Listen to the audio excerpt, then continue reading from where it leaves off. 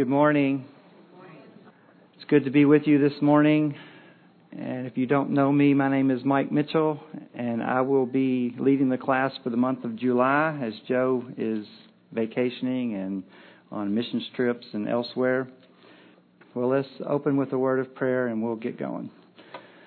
Father, thank you for allowing us to gather here this morning, Father, with like-minded believers. It's a precious gift that we don't want to take lightly. Father, we are so grateful to be here, to be in your house with our brothers and sisters, and to learn and to open up your word and to sing praises to you. May everything that we do and say, Father, this morning be glorifying to your Son, Jesus. It is in his most precious name that we pray. Amen. What would you say the number one problem with the church today is? Brief answers. What is some of the biggest problems with the church in America? The people in it. The people in it. Don't address political issues. Anybody else? Not in spirit and truth. Anybody else? Yes. Controversy. Let me even go one step further. What is the church? Is the church the leaders? The church is the people. Keeping that in mind, what is wrong with the church, the people that make up the church? They're in the world. They're sinners. Not in God's Word enough. All those are great answers. As I was developing lessons for the month of July, one of the things that I thought about was, to me, one of the problems with the people that make up the church in America today, I feel like, is that they go to church to get rather than to give. Think about why people change churches. What are some of the reasons people change churches? Music. Don't want to hear the negative. They want uplifting and, emotionally good feeling messages. Nobody's reached out to me. Nobody said hello. Nobody invited me to their house. Those are all good things that I think are true. And what do they have in common? They have because me. It's about me. What do I want from church? What do I need as a person to get from church? And as I thought about that, I actually was led to Romans chapter 12. So if you want to be turning there, that's where we're going to be looking at for the next few weeks is Romans chapter 12. And I started developing these lessons before Jim Jensen was teaching Romans 6. That was not planned. This was coincidental. So we're still in Romans, but we're going to move ahead from chapter 6 to chapter 12. And the verses that we're going to look at, we're going to begin in the very beginning of Romans chapter 12. And the verses we're going to look at over the next several Sundays are in complete opposition to this frame of thinking. We are going to look at verses where Paul lays out plainly that the key to productive and satisfying Christian life is not about focusing on what we are to get from God, but how much more we are to give to the Lord. So let's begin by reading Romans chapter 12. I'll begin by reading verses 1 and 2. Many of you probably have these memorized. Paul says, "Therefore I urge you, brethren, by the mercies of God, to present your bodies a living sacrifice, holy and acceptable to God, which is your spiritual service of worship. And do not be conformed to this world, but be transformed by the renewing of your mind, that you may prove that what the will of God is, that which is good and acceptable and perfect." Now, as you read these verses, you can immediately see that one of the central themes of these verses is that it involves worship. And not just any worship, but a supreme act of worship. And I like to title my lessons because it helps me. I come up with a lesson, an outline, and a title. And then as I think about it, I think about that title. It helps me through the weeks as I develop the lessons. And I titled this lesson, the next several lessons, actually Extreme Worship. And I picked the word extreme because I looked up the definitions of extreme. Some of the definitions of extreme are going to great lengths, radical, being in or attaining the greatest or highest degree, extending far beyond the norm. And I thought about things like extreme sports, extreme weight loss programs, extreme home makeover, all designating what? Something that goes beyond the norm. I want that. I want my worship of the living God to be so much better than normal. I don't like mediocrity. God doesn't like mediocrity. God doesn't like lukewarm. So these verses give us a view of what is involved in extreme worship.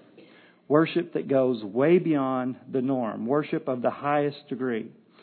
So as I outlined this text for me and looking at different commentaries and things, I found 3 things in these verses that show us that are to be involved in this extreme worship. And the 3 things are the body, the mind, and the will. So after spending 11 chapters detailing all of what God has done for us, Paul now turns his attention to what we are to give back to God. He shows us that basically that God wants all of us. That we are to worship Him by giving Him our all. He doesn't want an act of worship, but that true worship demands all of ourselves. Present our bodies a living sacrifice. Be transformed by the renewing of our minds, that we may prove what the will of God is. So we are to give God our bodies, our minds, and our wills. I thought about the couple of scriptures. I know one's in Matthew 22, where Jesus is asked, what is the greatest commandment? What was His answer? Love the Lord your God with all of your heart, your soul, and your mind. That's right. And that's, give it all. That encompasses everything that we are. That reminded me of that scripture. But before we can get into the 3 things, the ingredients of extreme worship, we have to cover a very important first step, and that is the proper motivation. There's always a proper motivation behind anything great that is accomplished in life. Look again at verse 1. I urge you, therefore, brethren, by the mercies of God. Before we can begin this great act of worship, the way this verse describes, we have to have a proper motivation. Many people worship God, but it's not always out of the proper motivation. Only the ones with the proper motivation can actually worship God the way He wants us to worship. And the choice of words He uses here, I think, are very important. It tells us that what's going to happen is built on something. And where do I get that? I get that from the word therefore. What does therefore mean when you find it in Scripture? When you come across the word therefore, it's always telling you what's coming is based on what came before. And that is a very, very important word, therefore. One of the commentaries I read said something I really liked. I picked up on. It said that there's a whole world view wrapped up in this word, therefore. It tells us what's coming is based on what's coming behind, and there's a whole world view wrapped up in that word, therefore. And as I meditated on that, when I was doing my daily devotions, I always try to meditate on the passages, and I've meditated on that. I came up with some personal examples of how that has been acted out in my own life. When Terry and I had only been married a few years, I was in my mid-20s. I was working at a grocery store. I was the assistant manager at Winn-Dixie. I was next in line to get the promotion to store manager. I would have been the youngest store manager in our whole division. But there was a problem. Terry and I were very young Christians, and those of you who work retail know how straining retail environment can be on a family life, because I worked every weekend. I worked almost every Sunday. I was not able to go to church with my family, and I thought that this is what I wanted to do as a career. But as I saw the strain on my family, and I was a young, on-fire Christian who wanted to be in church on Sundays, I wanted to be active in the church and the ministries, and it seemed like every time I had something planned, it was thwarted because of where I worked. And so I made the decision that I was going to quit. And I just started a carpet cleaning job. And assistant manager for Winn-Dixie 30 years ago was a very high-paying job for that type of position. And I quit and started cleaning carpets, making minimum wage probably. And most of my friends thought I was nuts. But it was because, therefore, I did this based on something. So what my point is that we make decisions not out of thin air. We make them based on our worldview, based on our motivations. So you have to examine your motivations and your worldview and make sure that you are lining those up with Scripture. We had another neighbor about that same time frame that lived next door to us. And Terry, I had decided, I was working at Winn-Dixie, but I was also delivering papers in the morning, and once I started cleaning carpets, I started a pizza job. I was working like 3 jobs, and my wife was staying home with the children. And we had a neighbor who would come over and spend time with Terry, and she was witnessing to her, and she would say things like, I would give anything if I could stay home with my kids. But they drove really expensive cars. They lived in a really big house. And as I thought about that, and Terry used to want to say, you can. You just choose not to. And I'm not saying that everybody needs to do a certain way, but my point is there's a therefore. Their worldview, their motivation was different from ours. And the therefore dictates. So as we think about and go into Romans chapter 12, you're going to see that Paul begins to lay out a way of living, how we should be responding, how our worship of God includes our actions. And it's based on this word therefore. It has roots, it has grounds, it has a place that we're drawing that from. It's not just comes up out of thin air. In counseling ministry that I'm involved in, I find it quite common to find that many people's problems are a result of building their life on the wrong motivations, on the wrong worldview. I'm counseling a man right now from another church who built his life and his career on the motivations of getting ahead financially. And he became a Christian, but he didn't really change. His worldview did not cause him to change the way he was living his life. And he was never home. He traveled all the time. He neglected his wife. He neglected his kids. Everything was about money. And now he's reaping the consequences of that. He has been convicted that it was wrong. He is now trying to turn, and he's back involved in church. He's, praying. He's doing devotions. He's trying to get his life together. But his wife's on a totally different path because he's not been a spiritual leader. He's led his family down a wrong path. And he is now reaping what he has sown. But it was because his motivations, what became his therefore, was not motivated by the correct things.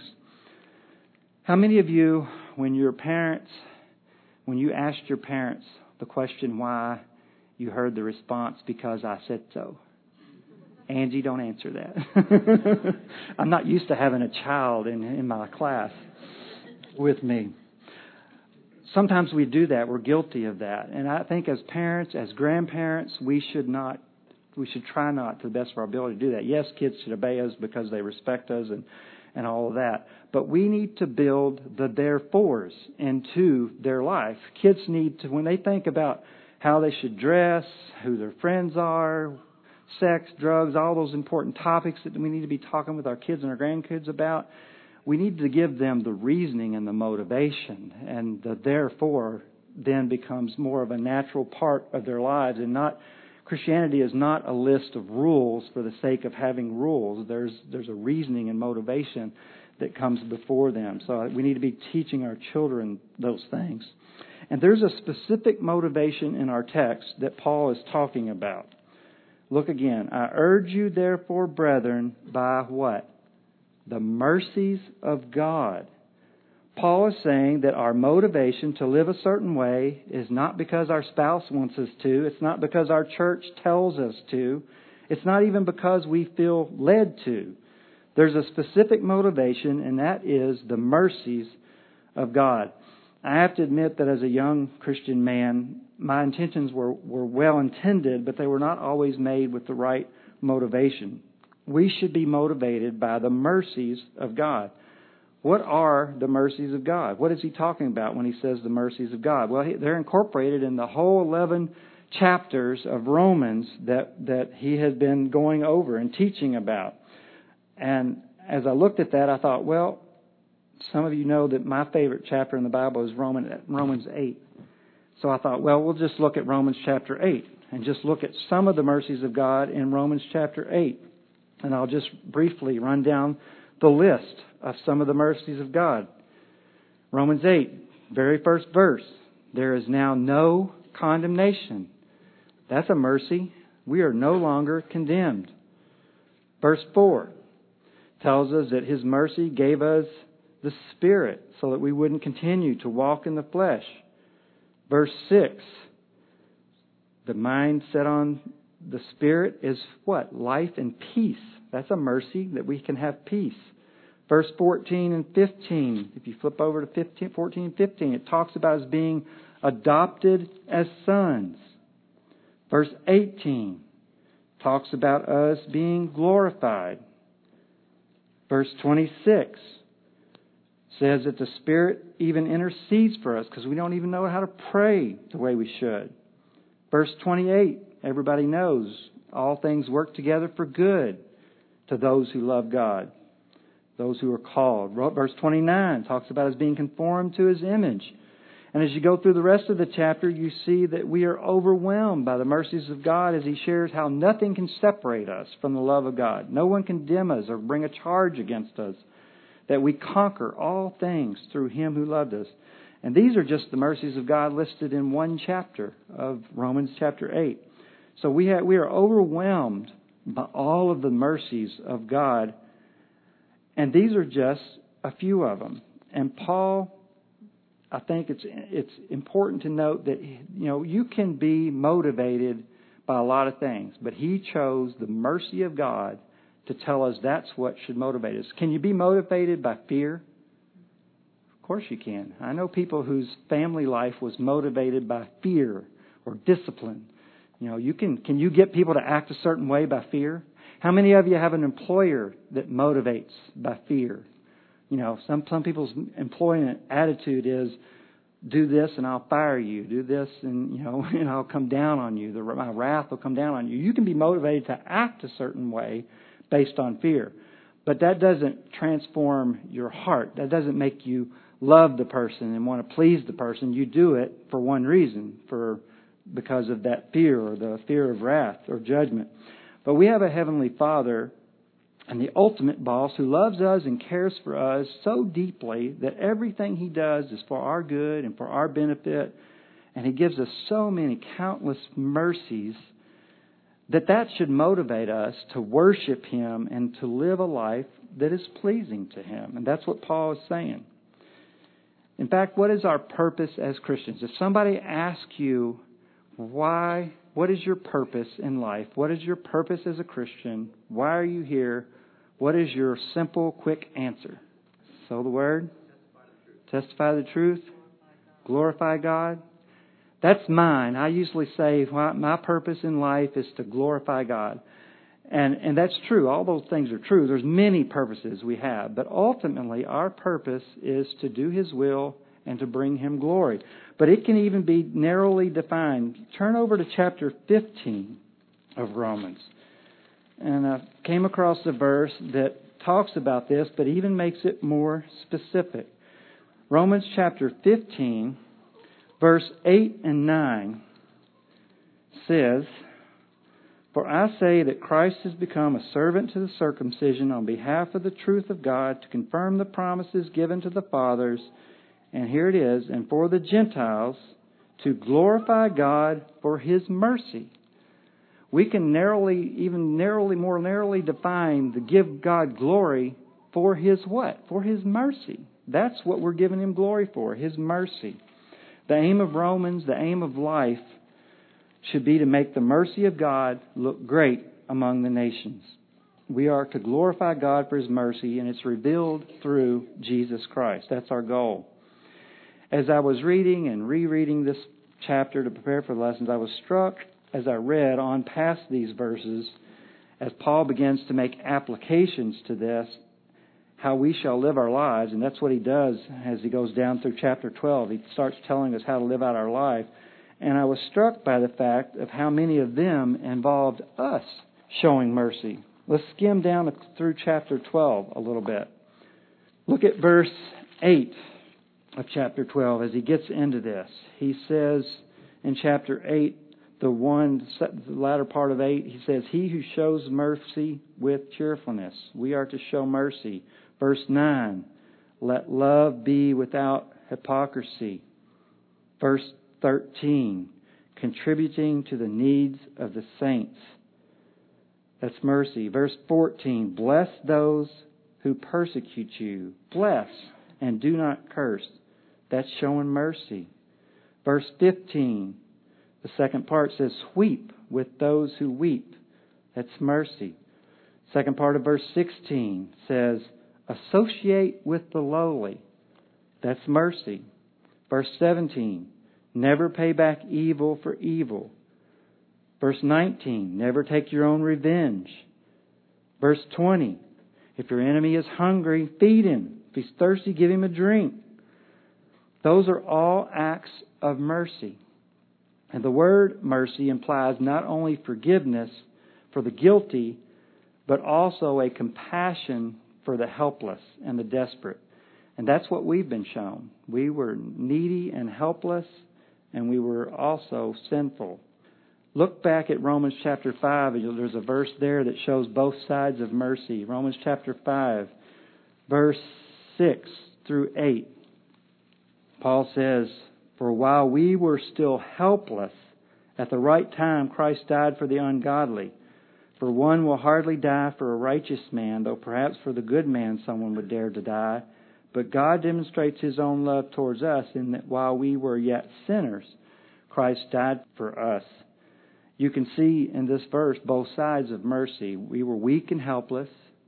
That's one side. And we were guilty sinners. That's the other side. Mercy forgives the guilty and has compassion on the helpless.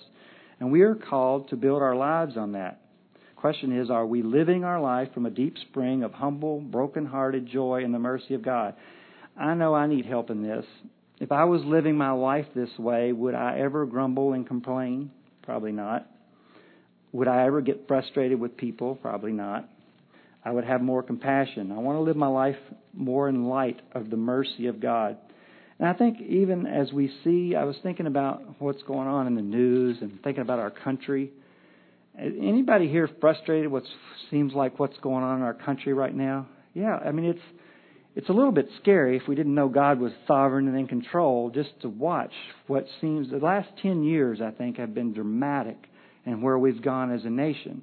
And as you think about that, it's more and more godlessness, turning our back on God and principles and convictions, and we're seeing that we are reaping that.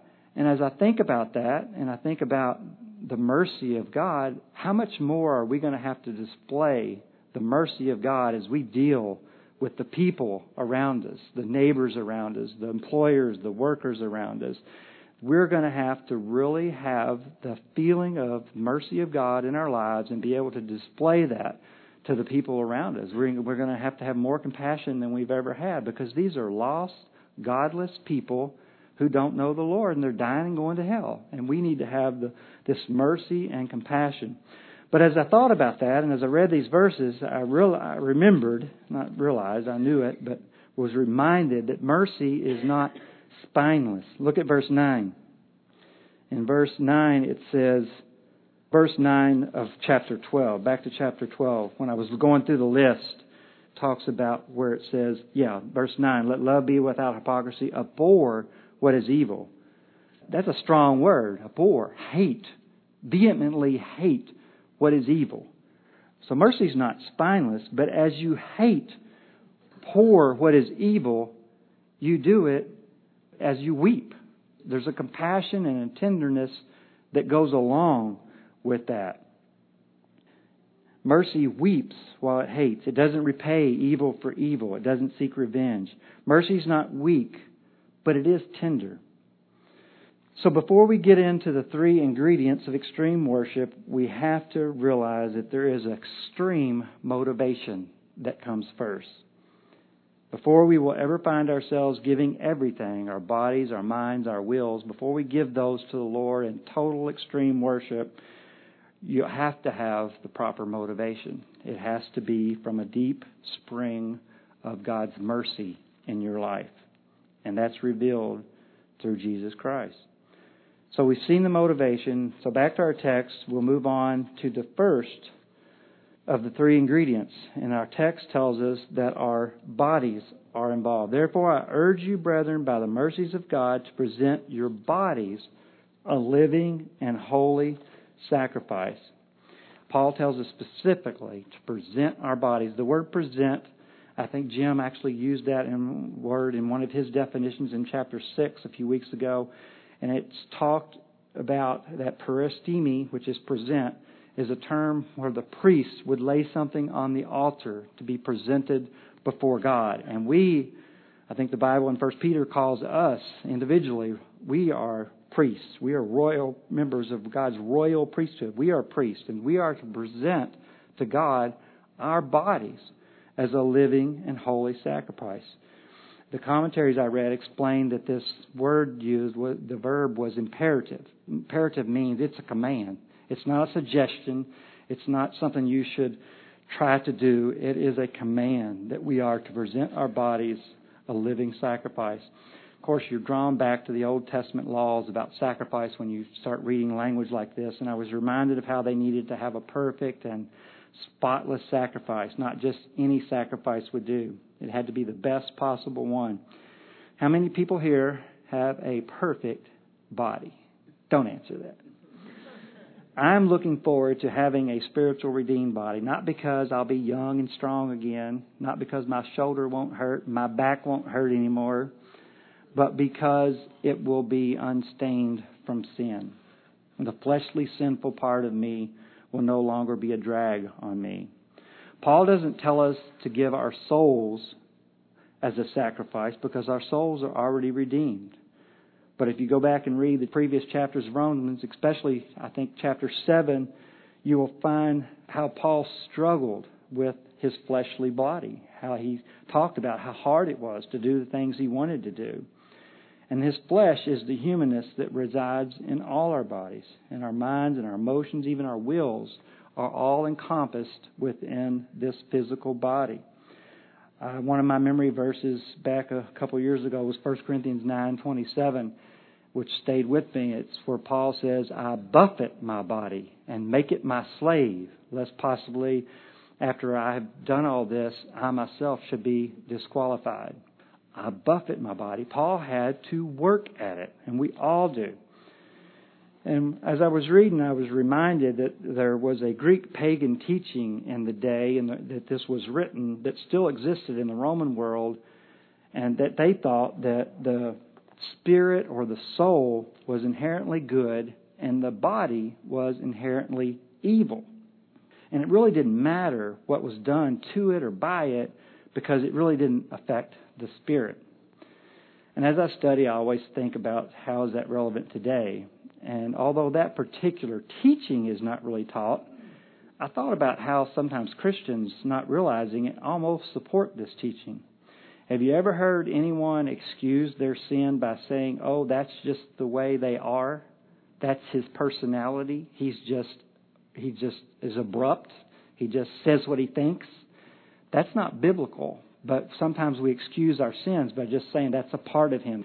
I actually had a person in counseling once tell me that his culture, that's the way his culture is. All so-and-so men, I won't name the nationality, but he said all so-and-so men are like that. And so basically he was excusing his sin based on the way God made him. So some people carry this kind of false teaching into their frame of thinking. We don't want to rationalize away our behavior, and Paul doesn't do that. Paul does not allow that teaching to come into his frame of mind. I remember back when I memorized Romans 8, one of the verses says that we are to put to death the deeds of the body. So he wouldn't tell us that if we couldn't do it. Put to death the deeds of the body. I think it was John Owen has a little book out, one of the Puritans, called Mortification of Sin. I don't know if any of you read that. That's a great little book. Mortification means put to death. And that's what we're supposed to do. And Jesus confirmed it. What did Jesus say in Matthew? He said, if your right hand causes you to stumble, cut it off. If your eye causes you to sin or to stumble, pluck it out. Those are strong words. And he didn't mean it literally, but he wanted us to understand the importance of our sin, and we are admonished to kill it and put it to death. And Paul clearly taught that we are to control the body. He told the Corinthians that the body was not for immorality, but for the Lord. And the Lord is for the body. That's 1 Corinthians 6. We actually have time. Turn over there, 1 Corinthians 6, and we'll read that passage. He gets real specific. 1 Corinthians chapter 6. I will begin to read in verse 12. The heading on my Bible says, "The body is the Lord's." Chapter 6, verse 12 says, "All things are lawful for me, but not all things are profitable. All things are lawful for me, but I will not be mastered by anything. Food is for the stomach, and the stomach is for food, but God will do away with both of them. Yet the body is not for immorality, but for the Lord, and the Lord is for the body." Now, God has not only raised the Lord, but will also raise us up through His power. Now, we know that the Corinthians were involved in a lot of sexual immorality. By reading that and studying that, you'll remember that. And I think they were trying to justify it. John MacArthur, in his commentary, said that in the text, literally, it said, "The belly for foods, the foods for belly." And it was like the Corinthians were contrasting this stomach was made for eating like our bodies were made for sex. But Paul stops them dead in their tracks by saying, "Yeah, look, our stomachs are for food, but that's just temporary. God is going to do away with both of them. But the body, on the other hand, will be raised up and be eternal." We are told elsewhere in Scripture that our bodies will be transformed into a spiritual body and be conformed with the body of His glory in Philippians 3. So Paul makes it very clear that although we live in a body that is plagued by sin, by the power of God and the Spirit's help, we can make our unredeemed bodies slaved to our redeemed souls. One of the things that upsets me the most is when Christians are involved in immorality. I know that sin is all sin in respect of rebellion against God, but there seems to be something disgusting about sexual sin, and sadly it is so prevalent in the church today. And I know Lakeside is not immune to that. I know we have had that just like every other church has had that. We've had our share. And it makes me wonder if all of us fully understand this teaching about our bodies being the temple of the Holy Spirit. I suspect that any true Christian would not sit in the pew on Sunday and look at pornography on their iPad. They wouldn't go into a back room in the Sunday school class and have immoral sex with someone. And that's disgusting to say something like that. But what's the difference? If our bodies are the Holy Spirit's temple and we engage in something like that, what's the difference? God's there with us as we do that. It's almost like that you're bringing God into your sin. Now, as I read that, God can't be stained by our sin. And one of the commentaries used an example of the sun shining down on a garbage dump. The sun is not stained by the garbage dump, even though it's in its presence. But His image can be stained. God's image, in the sense of the world's reflection, can be stained in the sense of Christians, people who call themselves Christians, engaging in this sort of immorality. What was Paul's advice in Corinthians that we read? He said, "Flee immorality. Run." And that was a very strong word. Run from it. He doesn't say it's a test to overcome, a challenge to endure. He says, run. As I thought about that, I was reminded of the story of Joseph. And when Joseph, he was basically approached by Potiphar's wife, and a couple of times she tried to entice him into having an immoral affair. And then I think the second or third time, she really came on to him really, really strong, and it said Joseph fled. And she ended up having a piece of his garment, and he ran out of the room. Now, he ended up judged wrongly for that, but he didn't stick around. He fled from it, and that's what we are called to do. We are to flee. Our bodies are the temple of the Lord. So we are to present our imperfect bodies to the Lord as a living and holy sacrifice, our text says. As we go back to our text, present your bodies a living sacrifice, and it's to be a living sacrifice. Again, you keep going back to the Old Testament language. Dead sacrifices are no longer acceptable. Of course, you always think about Abraham and Isaac when you think about sacrifices. If Abraham had sacrificed Isaac on that altar and actually had gone through with it. Had God not stopped him, Isaac would have been a dead sacrifice. But God wasn't really enamored by the dead sacrifice. He wanted what? Abraham's obedience. That was what he was after. Was Abraham willing to do whatever he said? He wants us to be living sacrifices. Now, at this point, as I was doing this, some of the commentaries and different things I was reading and studying inserted great emotional stories into their thing. And I read one about a Chinese missionary that sold himself into slavery because all of his friends had been sold into slavery, and he felt like he needed to be sold into slavery, and he went, and his actions actually, it was actually a pretty dramatic story, but he actually won over 200 of them to the Lord. But let's be honest, most of us are not going to be great missionaries or do wonderfully big and mighty things. So what does it mean for us, the average Christian, to present our bodies as a living sacrifice? Keep in mind the context. We started out by saying we are to build our lives on something, specifically the mercy of God. And we are to use our bodies in a way that glorifies the mercy of God to the world. Have you ever thought about how God uses Christians to do His work? He could accomplish His work any way He wants to, but He uses people. And almost all of that involves our physical bodies, doesn't it?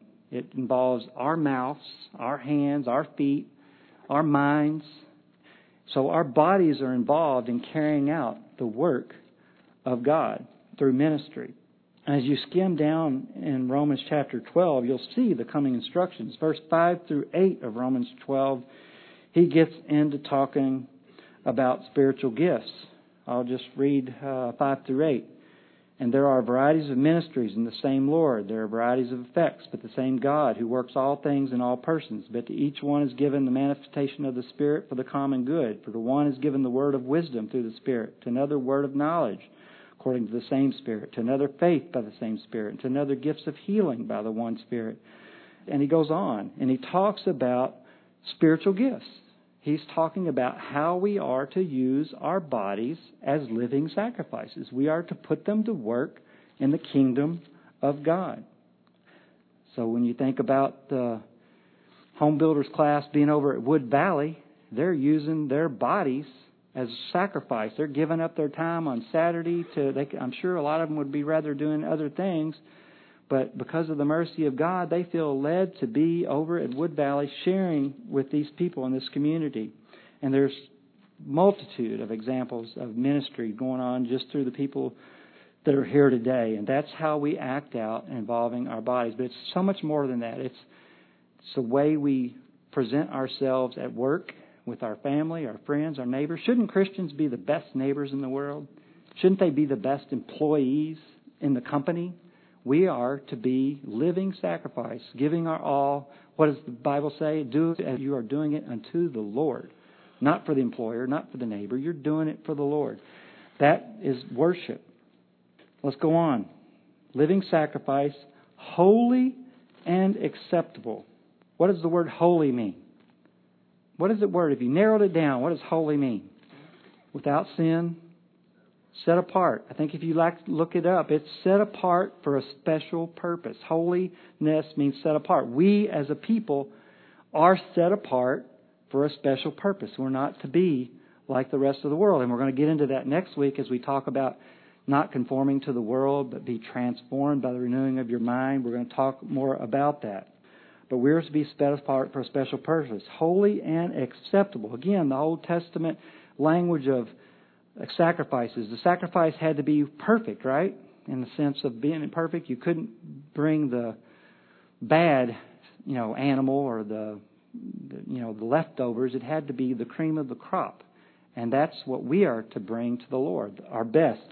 I had to look at Malachi because I remembered the verse in Malachi 1:8 where they are actually reprimanded a little bit. Malachi 1:8, people weren't doing this. It says, but when you present the blind for sacrifice, is it not evil? When you present the lame and sick, is it not evil? Why not offer it to your governor? Would he be pleased with you? Or would he receive you kindly, says the Lord of hosts? as I thought about that, I thought about another question. How has that happened in the church today? Are we guilty of not giving the Lord our best? Are our sacrifices sometimes the leftover? Are they always the best? You know, you can make this real personal as you want it to be, but I thought about things like, is the amount of money that we give to church, is it what's left over after the bills are all paid? Is it the leftover amount, or is it the first portion right off the bat? Is your time for service in the kingdom and for God's work, is it what's left over after everything else in your life that you have to do and want to do is done? Then if you have time to serve, you'll do it. God says that when we have the proper motivation of the mercies of God, that we will present our bodies a living sacrifice, holy and acceptable, which means we'll give Him the best of our time, the best.